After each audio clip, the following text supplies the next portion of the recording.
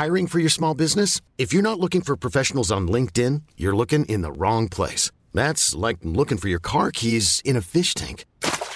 LinkedIn helps you hire professionals you can't find anywhere else, even those who aren't actively searching for a new job but might be open to the perfect role. In a given month, over 70% of LinkedIn users don't even visit other leading job sites. So start looking in the right place. With LinkedIn, you can hire professionals like a professional. Post your free job on linkedin.com/achieve today. Even when we're on a budget, we still deserve nice things.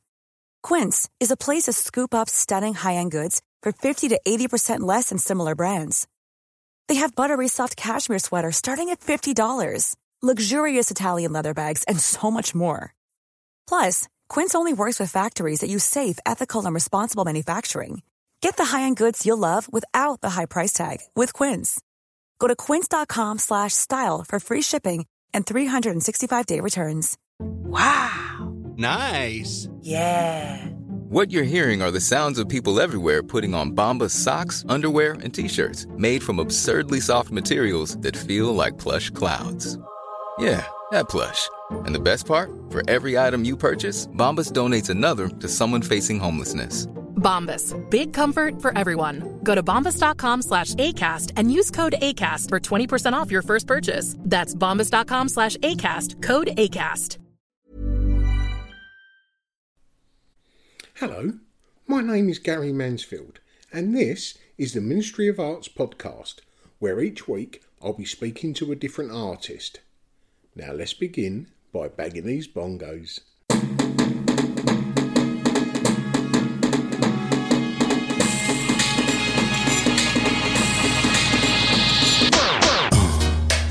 Yeah, right. Crazy. Hello and welcome to episode number 87 of the Ministry of Arts podcast. At the end of this podcast, in the outro, I want to tell you about my handmade, hand-painted dark stars. So after the podcast, stay tuned and I'll tell you all about them. This week I'm taking you to meet someone that has been a visual artist and a musician stroke songwriter for as long as he can remember. Performing on his own as Mr. Solo and later as lead singer of David Devont and his spirit wife, Mikey Georgeson enjoyed closely interacting with his audience, something that he brought along to his visual work. Lee Ainsworth invited me along to the Roundhouse in Islington several years ago to go and see David Devont and his spirit wife, and they really were something quite amazing. And funnily enough, last year, Mikey was sat in the audience of the auditorium when I was giving a talk at the University of East London. Mikey Johnson is a multidisciplined artist that uses everything from painting, drawing, video, installation, performance. Everything gets used in his practice. And in 2019, after 5 years studying, Mikey was awarded a doctorate at the University of East London. Now, I'm not going to be talking here in the intro about Mikey's work, because he does it oh so eloquently himself. So please, come with me and meet Mikey Georgeson. Do you use the B in your name? Oh, what? My B? Benedict? Yeah, I saw that Instagram is Mikey B. Yeah. Because you mentioned the B when you spoke to Stu. You said, I thought you was going to use the B. Yeah. So I didn't know whether you was saying to him that you use the B or you don't. Yeah. So I thought I'd ask. I don't know if I can post-rationalise it, Gary, but I think it's, my tendency to take everything and make it matter for expression. So, like names, I just keep changing it. I love that attitude. Oh, Mikey B. Georgeson, that sounds funny. Or that's tactile. I'll add that. Yeah. And then my friend Mark Desani is a DJ on Radio Caroline, and he lives nice. He lives half the year in a hilltop principality. It is literally a principality called Seborga. Wow. And we went out to stay with him, and the night I got there, he interviewed me from midnight to 2 in the morning. It was like, I'd been thinking, I've achieved a lot by arriving here. No, you've got to do an interview now. And I sat down with him in his little studio to do the interview, and he's got his mixing desk, and I'm just sitting there with the headphones on, and then suddenly this voice comes into my headphones. Hello, and it's an amazing radio station, and I'm here with Mikey B. Georgeson. And I looked round, and it was actually Mark, and I was like, but that sort of reinforced my love of that Mikey B. Georgeson. So that's why one of the reasons I started using it. I think it's good just to change it. Was it one of those moments where you think, "Who's that? Oh, it's me." Yeah. No, continually having those moments. Yeah, but I think a lot of artists talk. I mean, you might have even talked about that. The imposter syndrome is quite. No, I've come to the decision that anyone who hasn't had it is an imposter. Yeah, I think that is probably very true. Yeah. I have 7 questions, Mikey, that I ask each artist. Yeah. The first being, how would you explain what you do to someone that doesn't know your work? Yeah, that's a good... I suppose the short answer is, I'm a multidisciplinary artist interested in the relational experience of the emergence of understanding and meaning, shared meaning, through a relational experience, and I can do that in a multidisciplinary way. So that's the one answer. I suppose I just finished a doctorate last year, and what I found on that was this idea of aesthetic machines, and they are creating a space where I can understand through feeling, and the audience understands with me through feeling, and the excess of meaning beyond conceptual engagement as a very real part of our collective understanding. Yeah. So, and that the reason I mention that is because it enabled me to realise that I'm a songwriter and a painter, and I really love making films, and they are all my capacities. So fulfilment of capacities is something that I'm on the side of. I don't want anything that inhibits that. I think it's good to promote a creative, expansive, operating at full potential. So then, with an aesthetic machine, I was able to just happily combine painting, songwriting, singing, poems, constructing, building, and working with my friend John, who helps me build things in the garden. He becomes part of my art, and our relationship is not something that's hidden from the work. All those areas you mentioned there, have they always been interlinked, or was it through doing a doctorate that you sort of pulled them all in together? Well, that's it. It's because culturally, we kind of operate on a system of separation. So you've got to choose something, like the careers advisor. And I once was in a relationship with a lovely girl who told me I should pick one thing. And that was because at that time I just formed a band, and I was also an artist. And I thought, no, I don't want to pick one thing.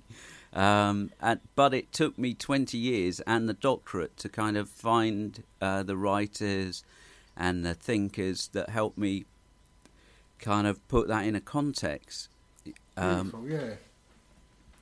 So that I wasn't like a painter who did songs, because I was with a gallery who have been very supportive of me. I was still in touch with them, Sartorial Art, run by Greta Sarfati, and I'm still collaborating with her.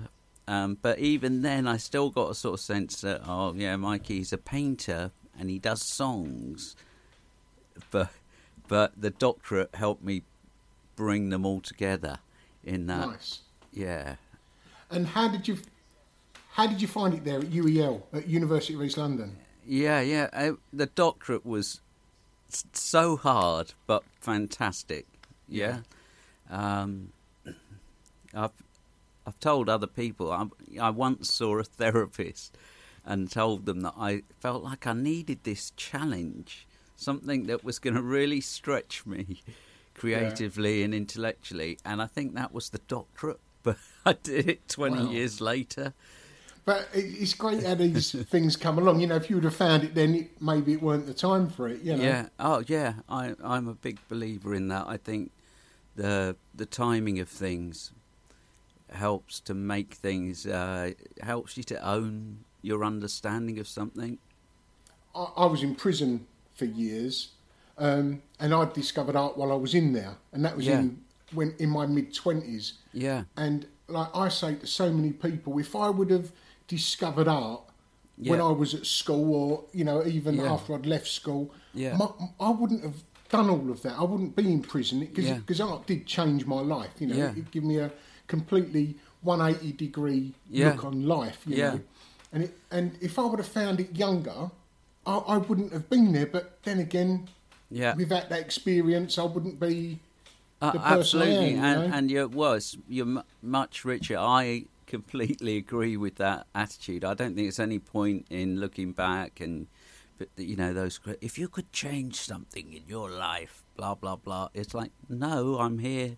This is what's emerging, and that's part of that sort of idea of always being in the middle of. Yeah. And that, I think, is a sort of positive vitalist approach to life. You know, it's like that bad point in mind has become the narrative throughout everything I've done since. Yeah. Well, I was at your talk, and I, you know, immediately got that sense of, it's not about regret. It's about what comes out, what emerges from that. Yeah. Yeah, they scared the life out of me, them talks, you know. Oh, yeah, it's a big theatre, that, isn't it? Yeah, very, very. I've never spoken in that theatre, so... No, before, I'd done it a couple of years before. Yeah. And we was in, where was we? We wasn't there. I think we was in the new building, and that was okay.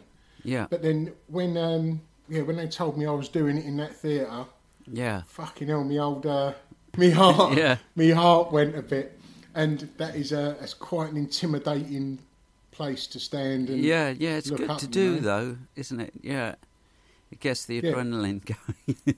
But I've got to say, within 2 or 3 minutes, I'd forgotten that. You know, once the nerves went. Absolutely. It was okay. You didn't seem nervous.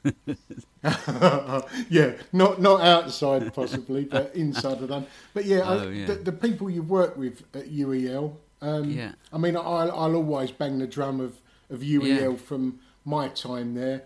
It was bloody amazing. So were the tutors, and I've been in touch with. I left there in 2004. Yeah, and I'm still in touch with many of the tutors there. Yeah, like they're 16 great. Years later. Gary's on the doctorate as well, isn't he? Yeah, Gary's finished it. Yeah. I love Gary. He's great, isn't he? Yeah, his work's really interesting. Yeah, I hadn't seen it for a few years. Yeah, but I saw him. I think was it when I give my talk? Well, it might have been a little while. No, it's when I give my talk. I think. Yeah. I was with Gary then. Yeah. Is he still working there? Yeah, absolutely. All beavering away. We're all getting ready for the new term of what they call dual delivery, you know, online. If we have to suddenly retreat, we have to be able to keep it going. And what are you doing at UEL now?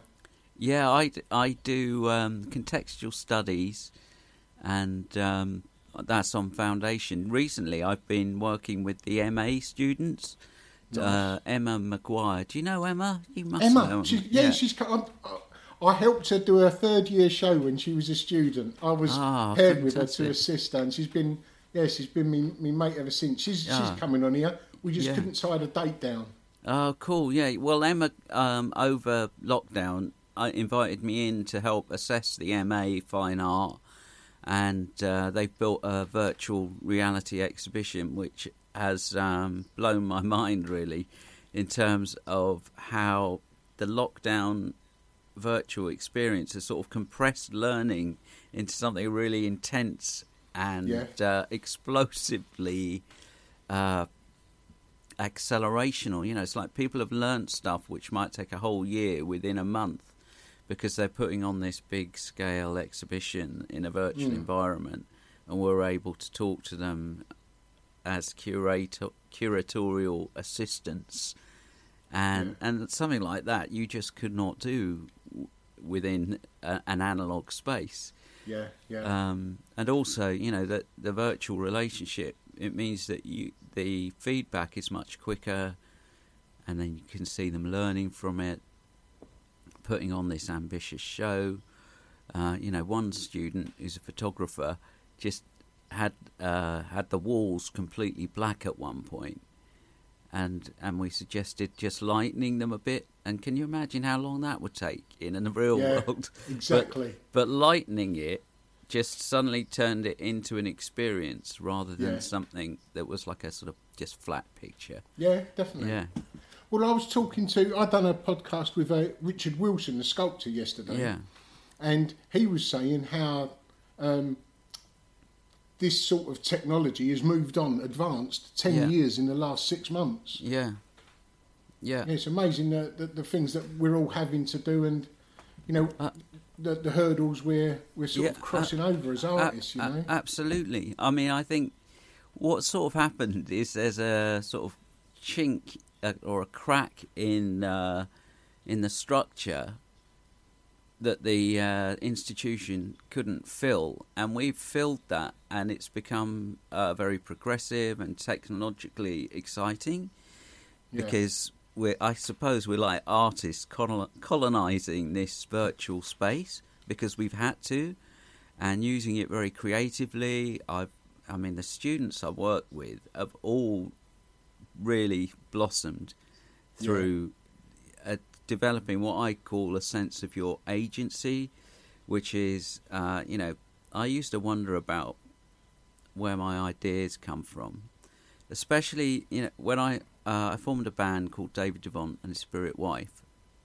and we had some success, you know, and I wrote music that I'd never kind of dreamt that I would write before, and it used to bother me that I could do this, and I didn't really know what was happening because it didn't feel like I was thinking it up. I was kind of living it through a relational experience and kind of an exuberance for what we were doing. And I think that's what I would call agency, is like understanding that process is part of your identity as a creative, as an intelligent human. It's not just the bit at school where you learn to answer questions in a certain way. That can actually rob people of their sense of agency. Would there be... You're talking about David Devont and His Spirit Wife. Yeah. Is there any similarities in the way you approach creating a song to how you approach creating a painting, a drawing, an artwork? Yeah. Well, I think writing a chord sequence is different to like struggling with, you know, how to lay down formal colour and paint on a painting. But they're very similar in that I get pleasure from working. Oh, that's the chord sequence that I want. I can hear that. Oh, and I found it. And I found how that blue relates to that blue. And my way into that could be from an idea or a lyric or a tune. And likewise, I'm doing a painting at the moment called The Case of the Missing Shade of Blue. And that could be a song, it could be a painting. At the moment, it's a painting, which I then thought, that could be a film, because I meditate. So I film myself meditating in front of the painting. So that's the thing that the doctorate helped me validate. You know, I suppose a lot of artists, we want a context to feel valid. You know, because we're not completely invulnerable. So while it's being created, Mikey, it's only you that believes in it, isn't it? You know, once it's created, then you've got to try and convince other people to believe in that as well. You know? And validate it, like you just say. Well, I think as well, one of the things that I find myself saying to students a lot, at least once a term, is I'll look at an artist, say like El Greco, and I'll go, no one told him to go and do that kind of art. There was no one doing it, you know, the way he kind of totally bent the rules of perspective, made figures expressive, made the landscape a sort of manifestation of his interior life. There was no one round to validate that and go, well done, El Greco. I think you should go and do this kind of groundbreaking art. So it's like you say, it's just you that believes in it. You know, it's like, I didn't know, is there an art form where you're allowed to meditate in front of a painting? What's that called? I mean, so I came up with aesthetic machines. So then everything I do, that's an aesthetic machine, because it's relational, creates an environment for other people to engage, and we can. I mean, the reason I asked that question is because, as you were saying there, I don't know audio. You know, I've been doing a podcast for 2 years. Yeah. And when it comes to editing, I had no idea how to edit. But the only way I could associate myself with it was use it as I do Photoshop, as in the cutting and pasting and putting together. Yeah. And then I see them all as shapes now rather than noises, if you know what I mean. Ah, wow. Yeah. I love it. Do you know the artist Burial? Yeah, I found out about him because of the writer K-Punk, who was I know K-Punk. Yeah, and he talked about Burial, and so I looked into Burial, and he just broke all the rules with sound. You know, he took lots of sound off YouTube videos, and he very much edited his music like videos, I think. So it's a bit like when I first started making artist books. It's not something I've done recently, but I just sort of had this sense of looking around going, am I allowed to just like make books like this and take them to shops? And I did, you know, and like they went all over the world, which was, you know, really rewarding. But it's you know, you make your own methodology. That's the word they use on the doctorate. What's your methodology? And I suppose a lot of the time people might look to other people's methodologies, but where we get innovation is, like you're saying, is find your own method and spend time enjoying it and doing it. Go with what you know, Yeah. I mean, I got criticised a couple of years ago. I put a group show together, but the whole idea of the group show was just a concept work of art, which included using 30 artists' work as found objects. Yeah. I put down that it's a group show and a one-man show or a solo show because of the concept. And I was getting criticised that I can't call it a one-man show if there's 29 other artists in it. Yeah.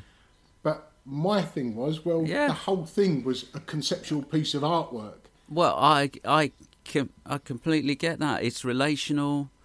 It's about the emergence, and in a way, you know, I'm talking about how you can take every part of life and treat it as matter for expression, and you gathering these artists is part of that concept. Yeah. You know, my concept is that concepts emerge out of a felt experience rather than the art following on from a concept. So that's my concept. Was there art in your family growing up? Well, yeah. I had to write about that in my doctorate thesis, they call it. Because my dad was my art teacher, my father was my art teacher, and my fellow students ended up calling him Dad. Ian Clown. Yeah. Well, if he can, why can't we? Yeah. No, it was great. But that I was talking to my dad the other day about his paintings. Because I think they must have been very influential on me. I can remember them individually, and they are sort of within that frieze of paintings that have influenced me. There's one, a still life of a clown, and an oil lamp that he did, which I've got there alongside Stuart Davis jazz abstracts. Yeah. He's a great painter. We had a show in 2009 at the Bear Gallery in Camberwell called Father, Son and Holy Smoke. So it was like his paintings and my paintings, and then the event, because I wanted to see what it would be like if we showed paintings together. What will happen? That I think that sense. And did they sit well together? Oh, absolutely. Yeah, I mean Excellent. He's much more formal than me, I suppose, and he's interested in formal issues, colour, composition. But we both love paint, and I suppose he gave me my love of paint. Yeah, he's a fucking excellent painter. I don't, Nice. There's not many in terms of colour's what quite prominent in yours, isn't it? Yeah. Well, I think like a lot of art students, I was sort of put off colour at art school because it's like, oh, you can't do that. You can't put that colour there, and you've got to know your theory. And at some point, I went down to the print room because I started making big monoprint linos, and I was just by myself mixing up the colours. And I was thinking of sweet shops, and when you go in a sweet shop, and all those colours, and the joy of that, and I just went from there, really, and I think, that doesn't mean I'm abandoning my sense of tonality and what colours do together, and assimilating theory as I go. But it also means that I want to dive into colour and feel how they work. It's a bit like we were saying earlier about using audio technology. How it sounds and is what is important. So whether your mic is cheap or expensive. So likewise with colour, does it work? What's it doing? How do you feel? These are all aesthetic things that. Because you're working intuitively, it doesn't mean you're abandoning your ability to make decisions. No, of course not. Yeah. So, when was it you decided you wanted to be an artist? Good question. And I sort of thought about this because I knew I was going to talk to you, because I was at school. I think I wanted to be a good pupil. So I kind of assimilated that careers advice attitude, which is sort of reductionist. And I was going to be an illustrator because, I like art and I want to make a living. And so I went to Chelsea School of Art, and my tutors were all painters. So it was like, something, it's like my horizons expanded, having thought I'd be like Janet and John, nice pictures. Yeah. It's like I looked over at this person doing the massive collage monoprint. Yeah. It's like, that's different. And then there were these illustrators, Archer and Cornell, who are still around doing different things. Magda's married to Harry Hill, Magda Archer. Oh, yeah. And I looked in their studio, and they had like a fake poo in the middle of a frame, and it said Naughty Fido. That's just like, so that's illustration. But then what I was thinking about is how I just thought I'm not going to be a musician at that point. I think I formed a band at art college, but, it wasn't to really do anything. And then when I moved to Brighton for my MA, which was part-time, and I found myself immersed in like this maelstrom of aesthetic, creative relations, and something, it was like tapped into me, and it was like, oh, you can just be this completely other thing, because the other guys in the band had all done fine art, and so again, I'd relate that to my understanding of myself, is that, you know, I've never kind of thought in terms of cause and effect and determinism and like deciding. It's more about like moving through life, feeling where my passions are and following that. And that, I guess, is when I wanted to be an artist, when I joined David Devont and his Spirit Wife. Well, you definitely use art. Art definitely features in your gigs. I've been to less than a handful of gigs in my life. Yeah. I'm not very good with crowds. Yeah. But Me neither. I think I've been to 3, possibly 4 gigs ever. Yeah. One of them was David Devont and his Spirit Wife. Oh, my right. friend Lee, Yeah. who's a big fan, he said about yous, and I come along and Yeah. I absolutely loved it. I mean, I'm Yeah. not just saying that because we're speaking to you, but absolutely loved it. What a gig it was at the Roundhouse. It was in Islington. Yeah. Probably 2004, round about the end when I finished uni. Yeah. Oh, wow. Yeah, so that would have been about the time of our third album, Power Words for Better Living. It might have even been the launch for that album. But that was all about balloon animals. Because I had got kids at that point, they were quite young. And so I would entertain them I taught myself how to make balloon animals. Yeah. And it was like, oh, this is my new art form, my new métier. And so it wasn't a gig where we got the crowd to tie balloon animals. It wasn't. Not that I can remember. I mean, I was quite near the back. I can't be around, I can't be near the front. All I can remember is Auntie Mabel. Yeah. And I'm sorry, I don't know the real title of the song. Well, no, that is. I've always been hard to pin titles down. It is called Auntie Mabel, but the chorus is I'm not even going to try. Oh, I love it. I really. It sounds like I'm brown nosing here, I know, but I loved that. It felt like I was being like pulled in by the other audience members, to join us too. To join them at that point. Yeah, I talk about that stuff. It's like there's so much to process by being involved in David Devont and his Spirit Wife, because unlike my previous musical incarnations where I was sort of striving to think it up, I'm like an audience member in David Devont. And, I am there writing songs and doing stuff, but the stuff that seems to come out of it, I don't completely understand, and I understand it through the audience as well, just like this. Well, I've seen. I did make a note here.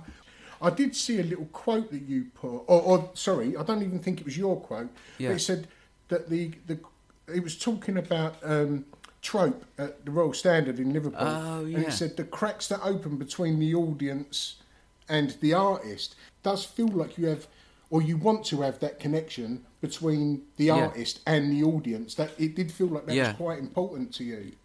Yeah. And I think that's very much, I can't think of another word. It's like apprehension. It's not a comprehension. It's something, I feel the understanding of that.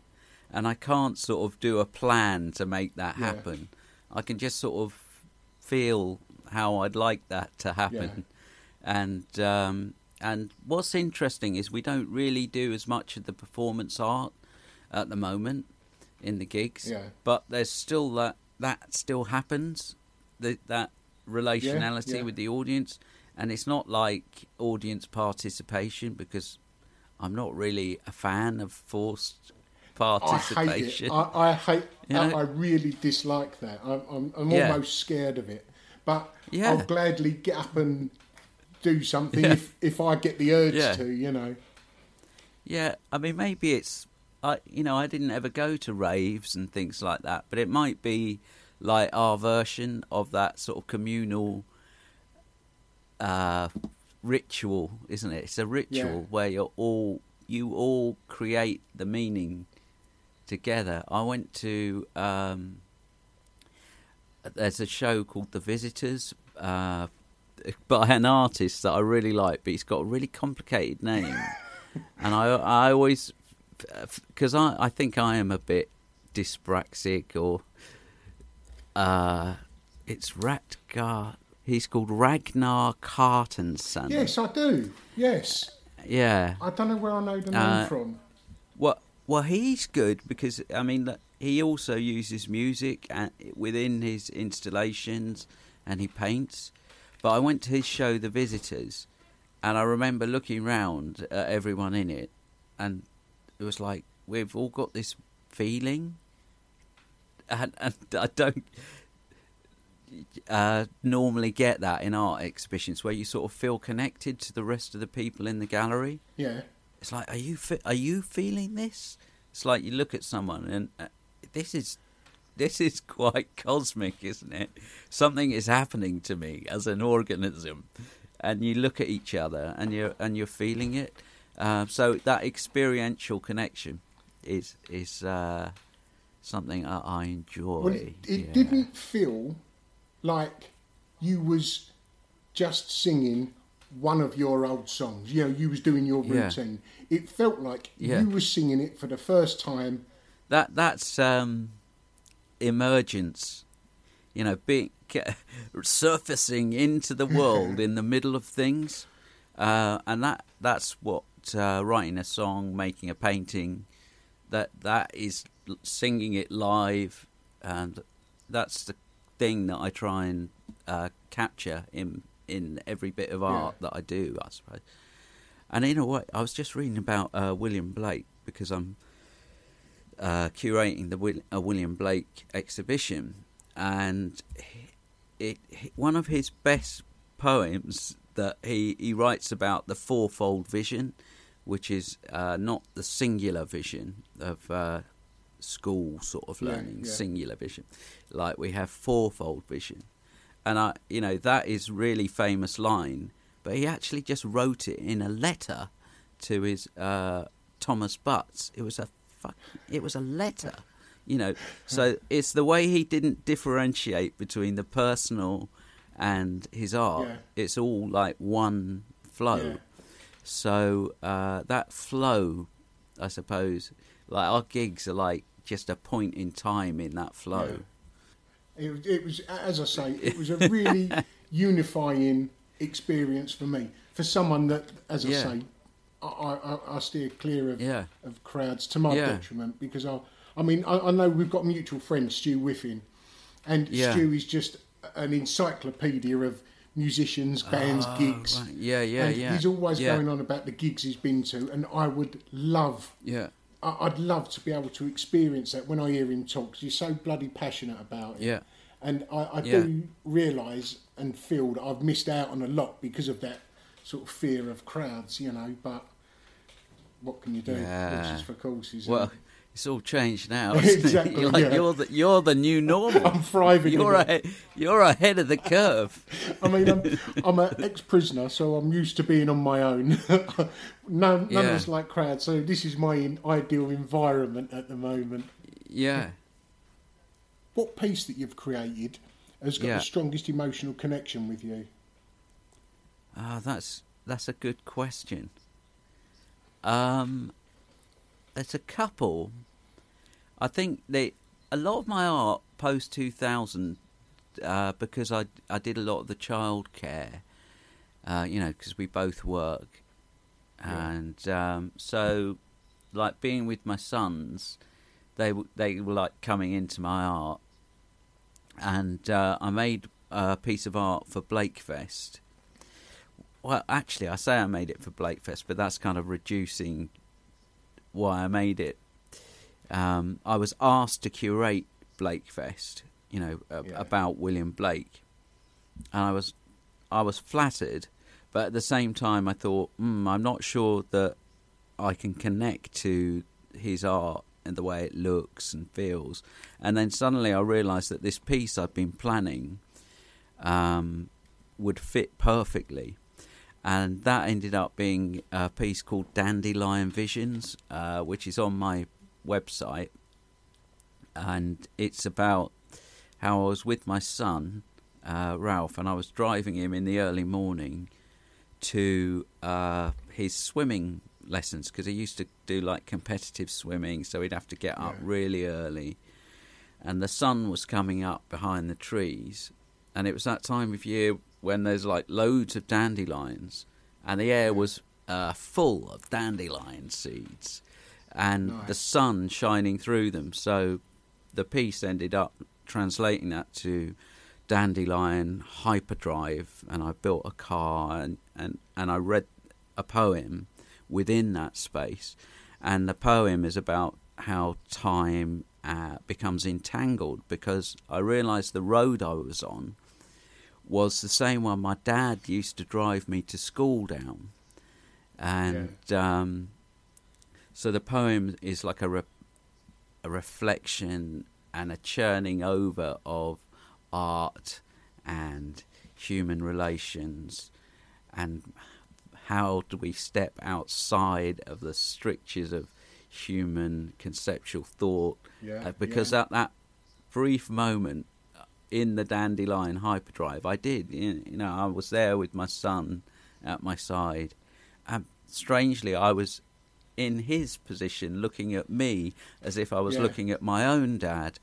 And I remember in the poem it says, with a little luck was on the radio, and I'm getting goosebumps now actually, because that's a Paul McCartney song, and I remember that mixture of fear and optimism as my dad drove me to school with that song on the radio. Wow. So that piece, Dandelion Visions, is kind of about just the temporal thinking of stepping outside of linear thought and everything connects. Emotion, and that I suppose brings emotion much more to the surface, rather than it being a layered thing. I love the idea that the story is about you. It's about 3 generations.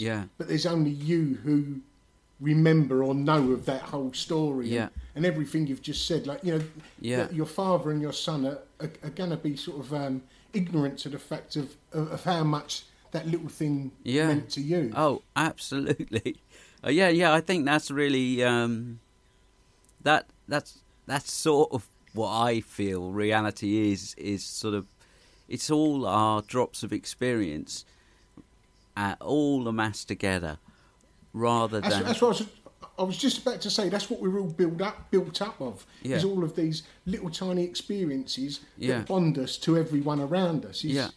That's the strength that it gives us. Yeah, absolutely. It's really funny you should say that, though, because lately my dad, who I've been having some great chats with, but he keeps saying, you're probably too young to remember.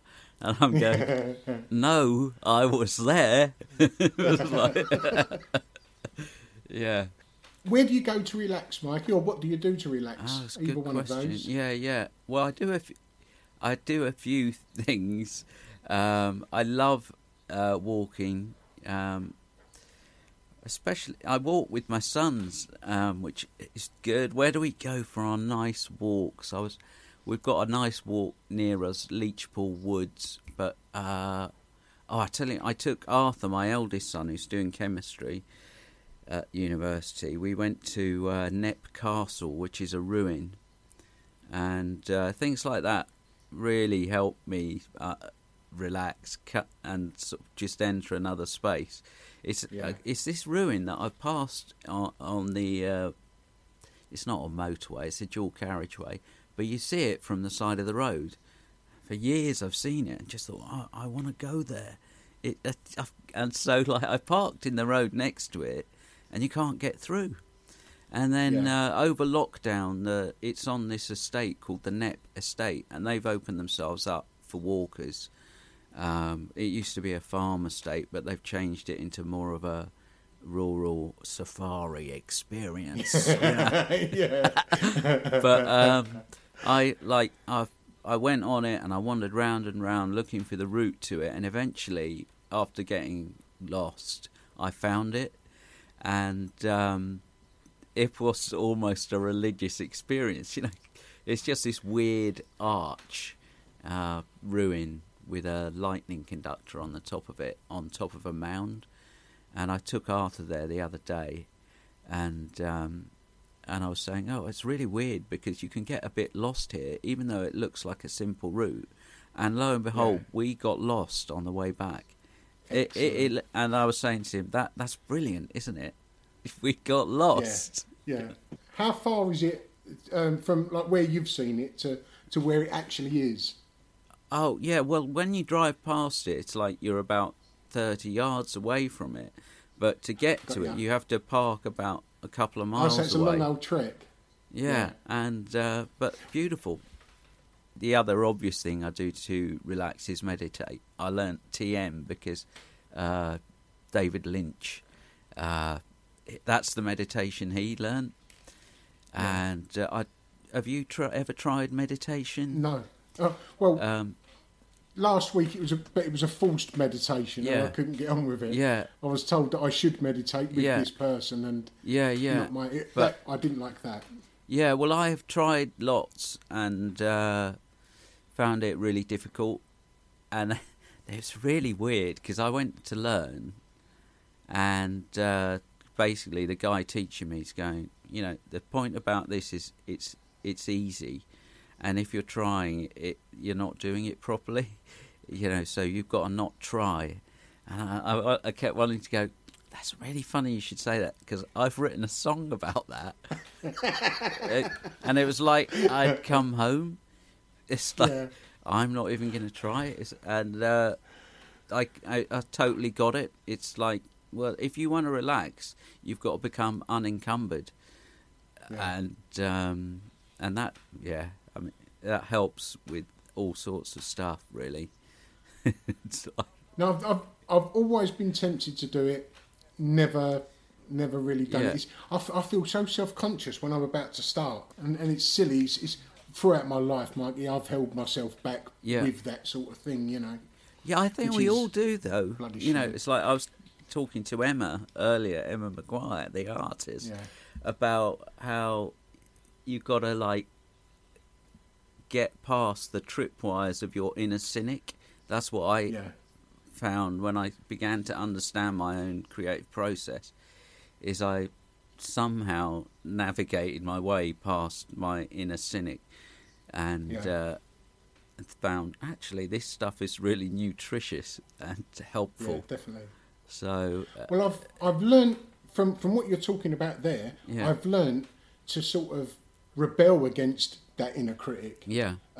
Only in the last 4 or so years, because I got to a point when I was sort of approaching my 50s. Yeah. And I was like, fucking, I've let so many opportunities go by where I've just been embarrassed or afraid of the consequences, or I've been in a gallery and I've not vocalised an idea, and it's gone past. And that is one of the reasons why I started this podcast. Was because I knew that I did have a voice, but I was scared to sort of let anyone hear it. And then I realised that all of that's a load of bollocks. Yeah, as they say. Any voice is welcome. It just depends on how many people want to listen to it. Yeah, absolutely. Yeah. I mean, now I'm self-conscious. My wife even said to me, did you have elocution lessons as a child? And I was like, I don't know where... you know what I think it is? I mean, because even when I was at school, my schoolmates would occasionally pick me up on speaking correctly, because I speak quite clearly. And it might be because I've got hearing loss, so I overcompensate. I don't know. But I do love words and the material vitality of words, so it could just be... See, I love that as well. And funnily enough, when I started at UEL, the person that I pallied up with, first of all, was a guy called Pete. Yeah. He was similar age to me, but he had gone to military school. Wow. When he was a child, you know, Yeah. I didn't even know there was such a thing over Yeah, here. yeah. He spoke with such poeticness, if Yeah. that's even a word. Yeah, yeah. It was beautiful. Like, we could both be talking about the same subject. Yeah. I'd say it in 20 words, and you'd be there 20 minutes listening to him talking about the same Yeah. process. Going you know. around. And then we were sitting chatting one time, and he said that he envies the way that I talk, because Yeah. I cut the fat off a conversation and just Yeah. and get the same answer as Yeah. him. Yeah. And he was saying how he overthinks and overprocesses things. So that's when I realised that, you know, my voice is sort of as valid as his, although in less words. It's rich. You know, there's some richness to it. It's lovely, Yeah. you know. You know, the classic art school pop, well, he's more Essex, isn't he? He's Ian Dury, you know. It's just like... And who was at UEL as well at one point? I think yeah. he tutored there years ago at the old... at Greengate. At the old site. Yeah. That's it. Yeah. Mike, if there was you and 5 other artists, past and present, what would your ideal group show be? Oh, yeah. Well, I think the first one's obviously going to be Mr. Ragnar Carton's son. And I guess we could have Jonathan Mees in there. Yeah. That's M-E-E-S-E. A.R. Penk, and a bit of I don't know A.R. Penk. Yeah, P-E-N. Is it C-K or K? Yeah. So I'm going to be rude enough Yeah. while you're talking. I'm going to have a look. P-E-N-C-K. Yeah. Oh, yeah. Yeah. I like a bit of Pipolotti Rist. She's like a filmmaker, immersive artist. R-I-S-T. And I like Sigmar Polke, or Polk, P-O-L-K-E. Yeah. I was trying to... There's Laura Provost. Okay. Yeah, she's really cool. If you wasn't an artist, what would you like to be? Maybe a forestry person. What do you call them? Yeah. A forester? A forester, yeah. Someone outside in the forest, yeah, doing a bit of tree husbandry. So, But where did that idea come from, do you think? well, I love it. I love being in a forest and the trees, just the experience of that. I was going to say the other thing that I would definitely like to do is be a sailor, but I'd like to know how to sail and be part of a crew, and yeah. Si's the one to speak to. Oh, well. Si Sapsford. She was at sea for 7 years. Wow. Oh, I'll talk to her about that. So you like the open and the sort of being away from people? Would Yeah, that be? could be. Yeah, I was talking about that to a friend of mine. Remotely through the internet. How in lockdown, you know, that sort of isolation of going for a walk and people being on their own. And I was sort of thinking, yeah, I sort of get that, but I don't totally concur. It's like, actually, when I'm in that is when I feel connected to everyone. Yeah. And yeah, that doesn't mean I don't want to be with people ever. It's just, it's like You like moments of solitude. Yeah. realigning my sense of connectedness. Yeah, because it sounds sort of cosmic, but I think it's fundamentally true that no one's added anything to the universe since the Big Bang, so it's all fucking the same stuff. So it's all connected. It's useful to separate it, but it's not the factual be-all and end-all. Like, I was lucky enough, my parents took us camping when I was growing up, and they weren't like Keith in Nuts in May. I don't know if you've seen that film. They weren't like that, and it was relaxed, but it gave me that taste for the landscape, the outside, that enfolding in of me and people, the landscape, you know. So last year I sort of enforced Meg and the boys, we went on like a canoe trip up the River Ouse, is it, in Bedford? And the people that had the canoes, they had their own forest. So like we paddled up to this forest, which was like a little tributary off the main river. You go down it, and then we're in a forest, just us. Excellent. And that was pretty awe-inspiring. It was, it was a bit scary, you know.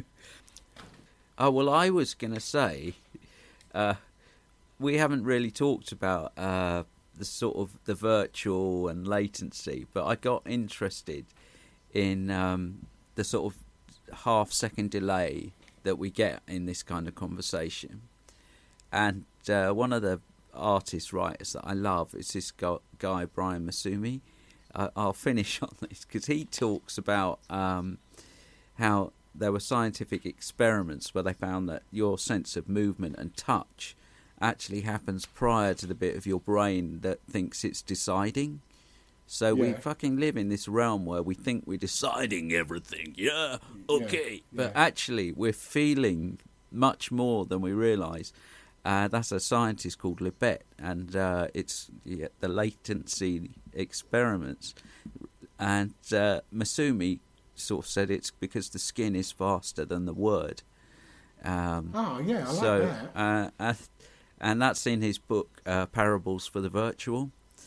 So what I love about that is, like, he wrote this like 10 years ago, and now suddenly here we are in the virtual, and I just sort of thought it's like an opportunity, because we're in the virtual, to live in that more felt way, because the conceptual brain sees that realm as virtual because it's outside its understanding.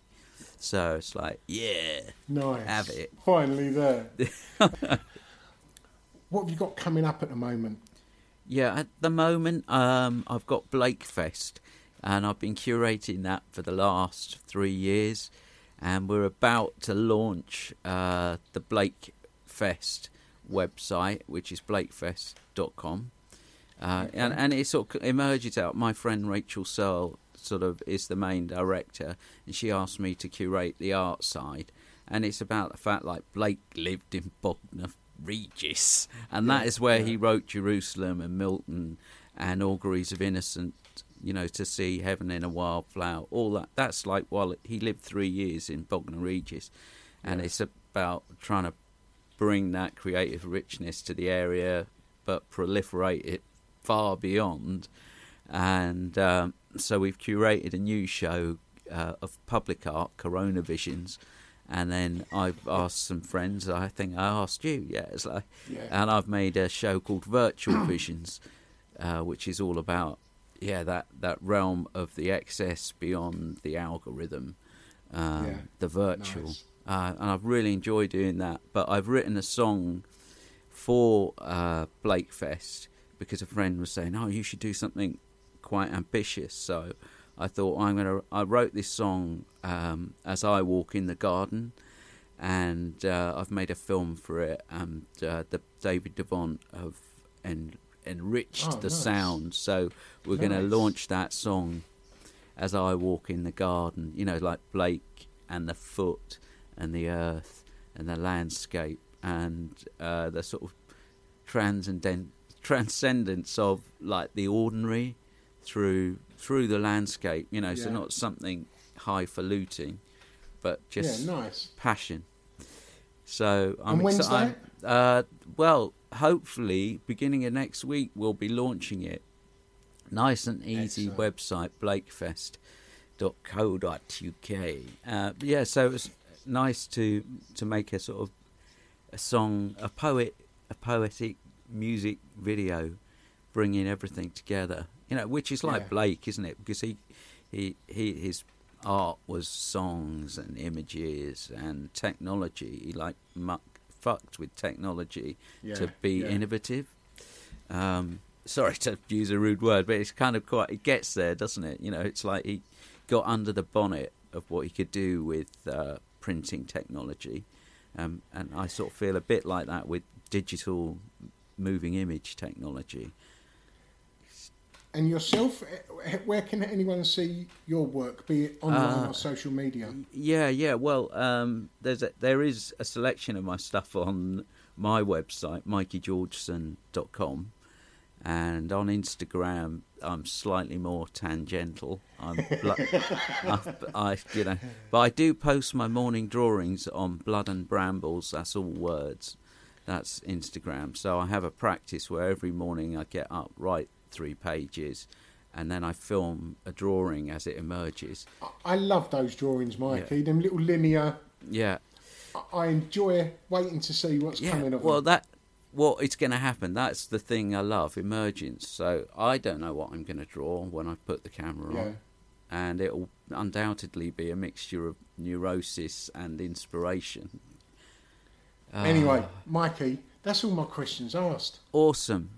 So thank you so much for your time. It was great to meet you. No, it's a total pleasure to be on your podcast, Gary, because I sat in that audience and I thought, wow, that is someone who loves what they're doing. And that I love the fact that you just thought, you know what, I'm going to do this podcast.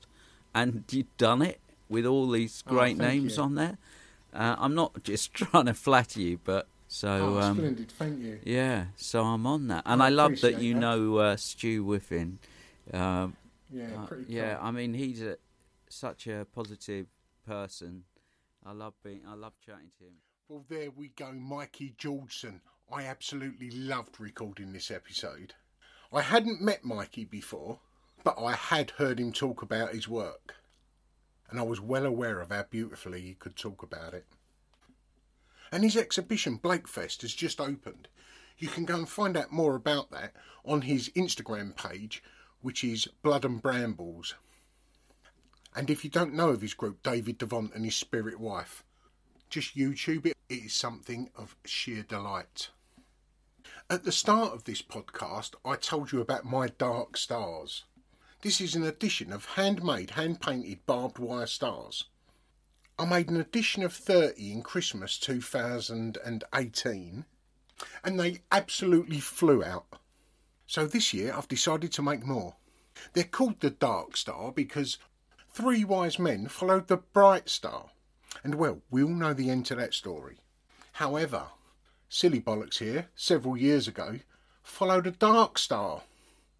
We pretty much all know the end of that story as well. But as I say, these dark stars are handmade in barbed wire. The sizes vary. They are approximately 50 centimetres high and maybe 35 wide. And I know of the last edition, Gavin Turk had one, Carrie Reichardt, Ben Ein had one, Marcus Harvey, Emily Malice, among many, many others. So this year, I've done several different colours. There is a black gloss, red, green, gold, silver and copper, and all of which are available on pre-order at £85 plus £10 UK post and packaging. And on November the 1st, the price goes up to £99 plus £10 UK post and packaging. You can see these on my Instagram page, which is Mizog Art, MIZOGART. So that's all for now, but like I say every week, on whatever platform you're listening to this podcast, you should be able to leave a comment. If you could do that, that really helps us get noticed and anybody else looking for an art podcast. So, thank you for listening, and until next week, ta-da.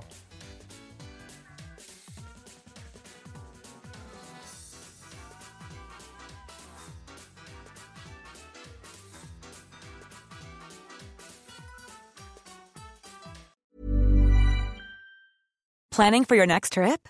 Elevate your travel style with Quince. Quince has all the jet-setting essentials you'll want for your next getaway, like European linen, premium luggage options, buttery soft Italian leather bags, and so much more. And is all priced at 50 to 80% less than similar brands. Plus, Quince only works with factories that use safe and ethical manufacturing practices. Pack your bags with high-quality essentials you'll be wearing for vacations to come with Quince. Go to quince.com/pack for free shipping and 365-day returns. Hey, it's Paige DeSorbo from Giggly Squad. High quality fashion without the price tag. Say hello to Quince. I'm snagging high-end essentials like cozy cashmere sweaters, sleek leather jackets, fine jewelry, and so much more. With Quince being 50 to 80% less than similar brands. And they partner with factories that prioritize safe, ethical, and responsible manufacturing. I love that. Luxury quality within reach. Go to quince.com/style to get free shipping and 365-day returns on your next order. Quince.com/style. How would you like to look 5 years younger? In a clinical study, people that had volume added with Juvederm Voluma XC in the cheeks perceived themselves as looking 5 years younger at 6 months after treatment. Look younger, feel like you. Add volume for lift and contour in the cheeks with Juvederm Voluma XC. Reverse signs of aging by adding volume to smooth laugh lines with Juvederm Volure XC. For important safety information and to find a licensed specialist, visit Juvederm.com. That's JUVEDERM.com. Not for people with severe allergic reactions, allergies to lidocaine, or the proteins used in Juvederm. Common side effects include injection site redness, swelling, pain, tenderness, firmness, lumps, bumps, bruising, discoloration, or itching. There's a risk of unintentional injection into a blood vessel, which can cause vision abnormalities, blindness, stroke, temporary scabs, or scarring. Talk to a licensed specialist to find out if it's right for you.